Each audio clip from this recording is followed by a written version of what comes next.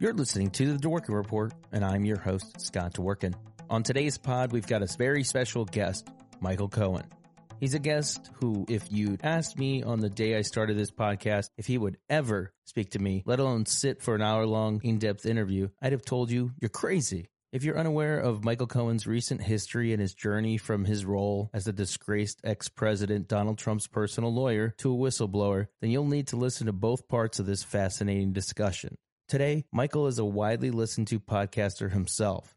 He's an author with one best-selling book, Disloyal, and another named Department of Injustice on the way. But most importantly, Cohen is a first-hand witness and really the first close associate of the Donald, whom he simply refers to as the Don in this interview, who chose to break through the wall of silence, which used to cloak the crimes of his former boss. In this first part, we go inside the mind of the man Cohen says is like a mob boss. Get the inside story of a backstage incident between Trump and Don Jr. and discuss the events surrounding the hot-blooded feud between Trump and Alabama Republican Congressman Mo Brooks, who looks to be the next to wise up to the betrayals of the New York real estate developer turned GOP politician turned threat to democracy. Take a listen. I'm here with Michael Cohen, host of the podcast Mea Culpa and author of the soon-to-be-released book, The Department of Injustice. Former personal attorney to the former guy, Donald J. Trump. Michael, thank you for joining me on the pod today. How are you? I'm all right, Scott. How are you doing? I'm doing, as well as we can in these times. We talked. So is that. We talked just that recently in your podcast, things going on in the country right now. You have a pretty popular podcast in Mea Culpa. What do you think draws people to your show? What drew you to actually do the podcast in the first place? Well, for me, it was cathartic. I was relegated to my home pursuant to the home confinement provision of my release from Otisville, and really just to be able to find something to do to keep myself active, I decided to create Mea Culpa.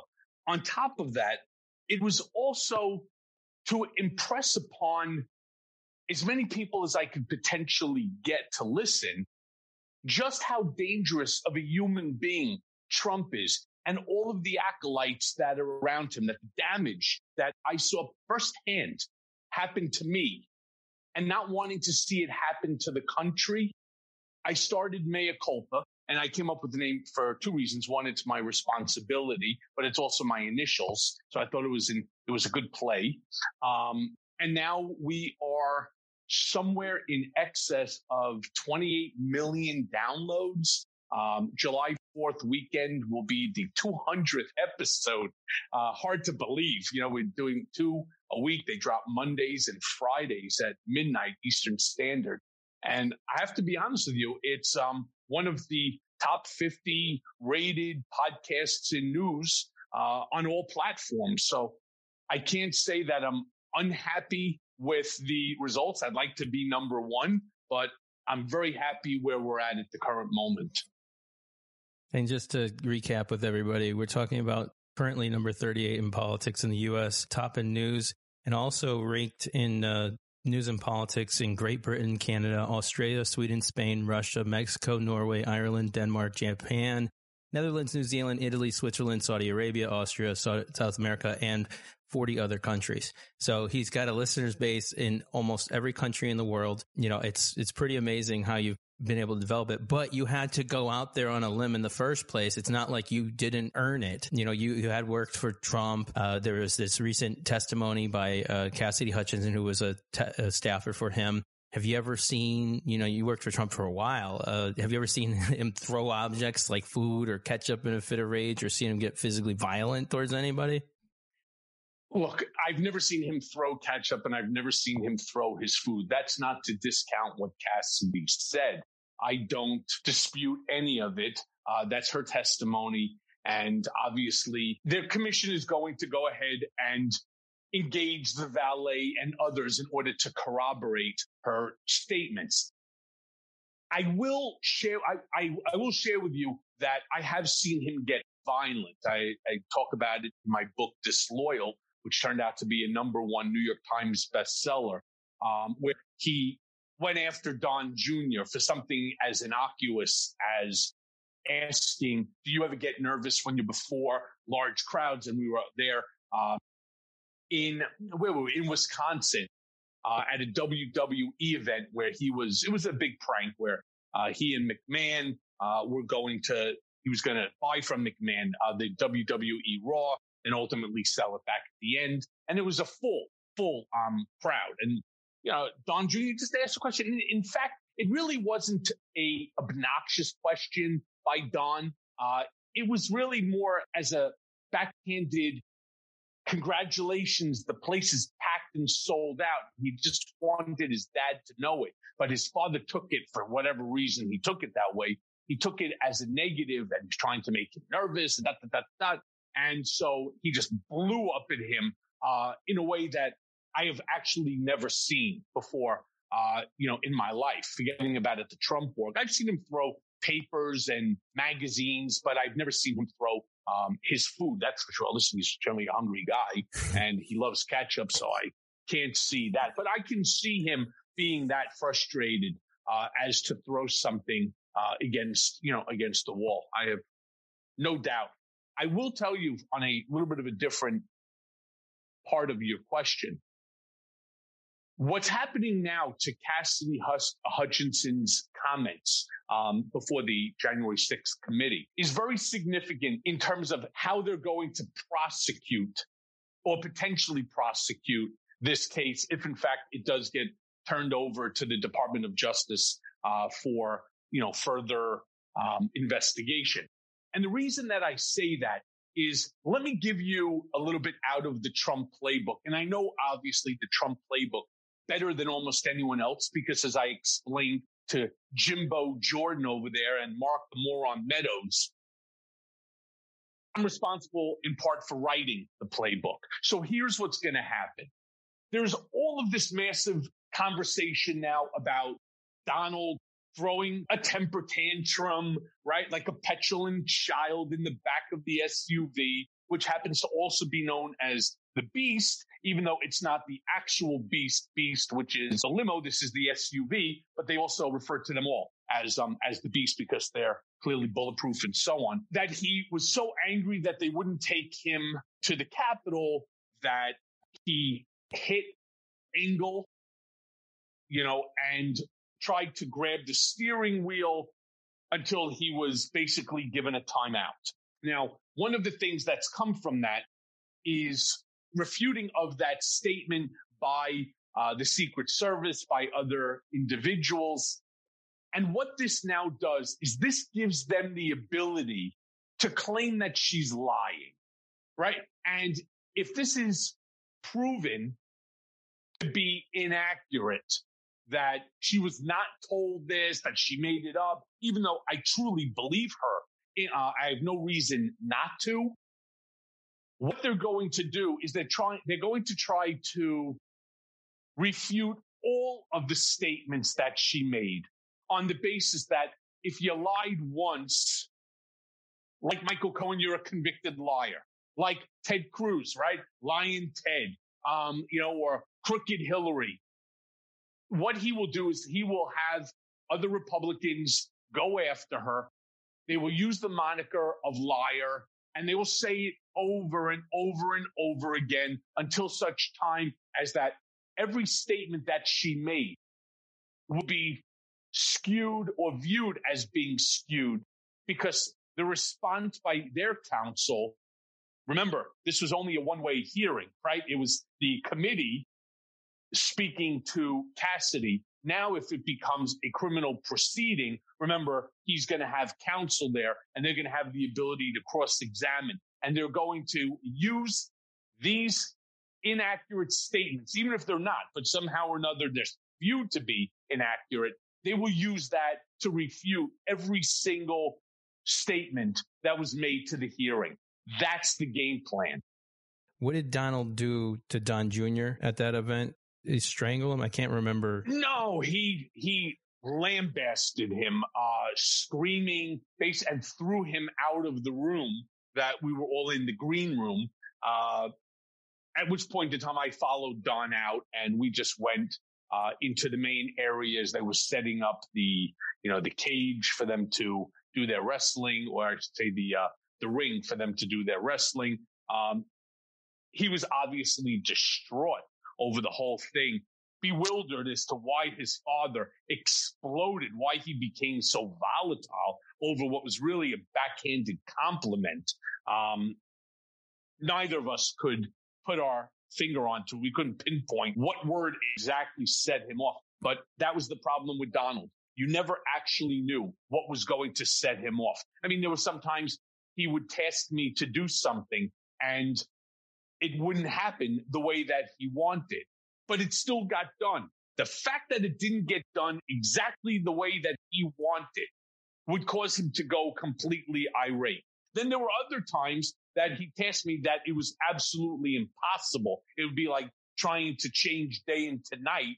And, he would say absolutely nothing, like, oh, okay, I didn't really care about that anyway. You never really knew the response you were going to get from Donald until after you got the response. You and I discussed the January 6th hearings on your program, Mea Culpa, last week, and we mentioned Congressman Mo Brooks, who wore body armor to give a political speech before Trump sent the MAGA mob off to wreak havoc on the Capitol. Now you've known Trump, obviously, for a long time, and there's a detail that it seems nobody's talking about regarding Brooks in the email he released to CBS News in which he requests a pardon for himself and for others. Donald Trump told Brooks to put his request into writing and send it to his team. But as you're familiar, he is a man who's reluctant to commit his own thoughts to writing outside of a tweet or a post on his social network. He doesn't have an email. And of course, accepting a pardon also carries the imputation of guilt, through though without punishment. So in your opinion, do you think Trump had some ulterior motive in telling the congressman who supported him to send his pardon request in writing, knowing that he'd essentially be sending him a confession of guilt? It's a great question, and the answer is an emphatic yes. What Donald wanted is he wanted to have a document that he thought that he could use against Mo Brooks down the line. Remember, Donald, and we'll call him the Don, is like a mob boss. And I was on Ari Melber last night, and I want to use the same example because it's just appropriate. So in the hierarchy, in the structure of La Cosa Nostra, you have the boss, right? You have the Don. And then under the Don, you have the underbosses. And as I explained to Ari last night, there are no underbosses in the Trump Cosa Nostra family. All right. They just don't exist. Why? Because he is the boss and the underboss. Nobody else can have that title. Not his kids, not Mark Meadows, not Kushner, nobody. However, what they do fall into, they're all the captains, the capos. All right. And the rest of them that are out there running around doing a bunch of the bullshit work, like the Oath Keepers and the Proud Boys and so on, they're the soldiers. So what he does, and Mo Brooks would be, in essence, a capo. What he wanted is to have a document with Mo's signature on it that he might be able to use to throw him under the bus down the road, where he can say, I had nothing to do with it. Quite frankly, I don't even know the guy, right? I mean, which is his standard bullshit line. I don't even know the guy. I barely know him, right? Not only do I not know him, the guy came to me looking for a pardon. Here. He will do anything in order to save his own ass, even if that means taking somebody who is loyal to him, right? Stupidly loyal to him, a.k.a. Michael Cohen, a.k.a. Mark Meadows, Pat Cipollone. You got, Jim Jordan, Josh Hawley and Ted Cruz. All of these folks are loyal to him. But with Donald, loyalty is like First Avenue in Manhattan. It's one way. And he will use that document somehow in order to disparage him, discredit him, distance himself from him. I had to push him away, right? You think I'm crazy? The guy comes to me and he's asking me for a pardon. I don't know what he did. That's going to be that's Donald Trump's mentality. That's going to be the play as it relates to all these people. And I also was, very straightforward in my belief that the January 6th hearings, while they were very interesting and fun to watch, kind of like Top Gun, this new Maverick, which I went and saw the other day. Fantastic movie. And I felt the same way after listening to Cassidy, speak for a few hours. I find her to be forthright. I find her to be charming. I found her to be incredibly intelligent. And, her ability to tell the story was quite fascinating. However, nothing that she said is going to be enough for prosecutors to indict Donald. Why? Because every single thing that she said is hearsay. And you have all of these pundits on television telling you, holy shit, this is the nail in the coffin. Donald's going down, yada, yada, yada. How many times have we heard and seen that shit? All right. A lot. All right. And what I'm telling you is this is all hearsay information. It's out of court statements made to offer the proof, the truth of the matter asserted therein. And it is not going to be the nail in the coffin to Donald. But I will tell you what it is. It's the nail in the coffin for all of these people who are tangentially related that made up his inner circle. Rudy Giuliani, right? You have Cipollone, Meadows. All of these folks are going to now suffer the penalty for the actions that they were directed to do for the benefit of Donald J. Trump.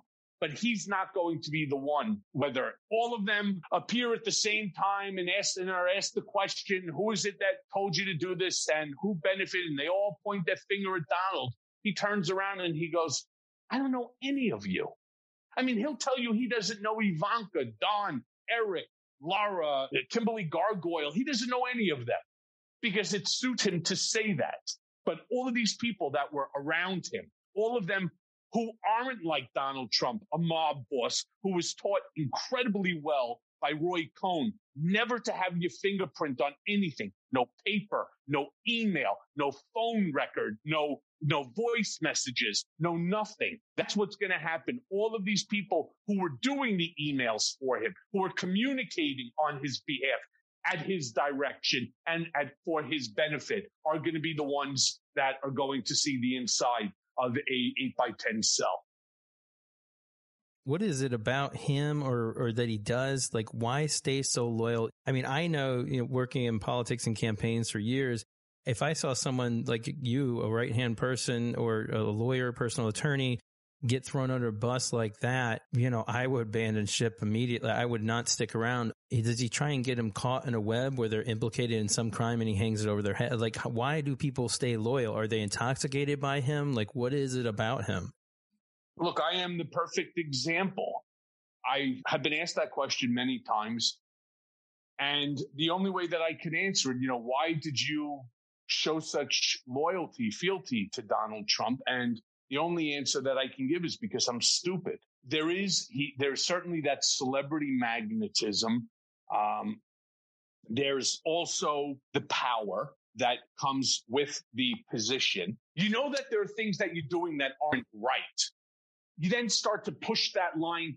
Is it legal? Is it illegal? You just don't want the ire of Donald Trump being pointed at you. And so you end up doing things that you generally would not do, but you do it in order to satisfy him. Now, I want to draw the distinction, though, of the Donald Trump, president and CEO of the Trump Organization, and Donald Trump, president of the United States of America. I get a very interesting, weird, inaccurate rap when it says you threatened people when you were at the Trump Organization, you bullied people, you lied to people, you took advantage of people.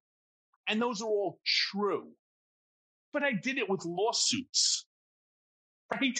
I mean, it's not as if I took a baseball bat like Ray Donovan skulking around the alley, waiting for you to walk smack in the fucking knee, right? And then, sit there with a 9 millimeter in your mouth and say, you don't end up settling this deal or taking 50, 60, 70% off the bill with Donald. I'm going to put a bullet in your head. That never happened. We sued them.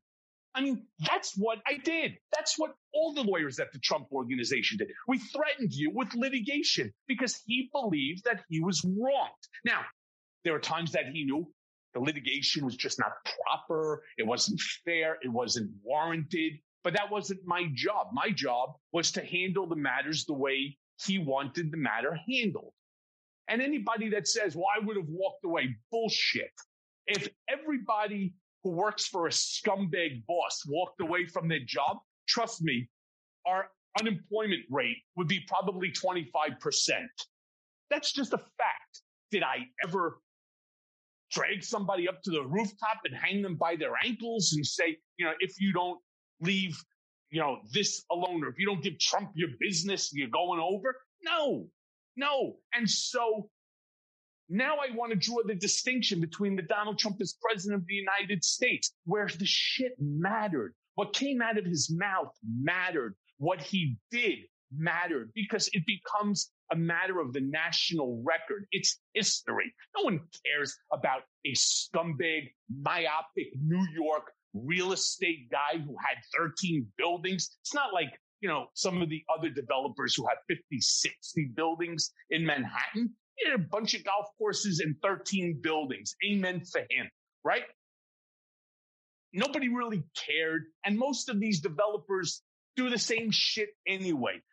They end up never paying you on the, at the end, because they think that they overpaid you in the front end on the contracts and so on.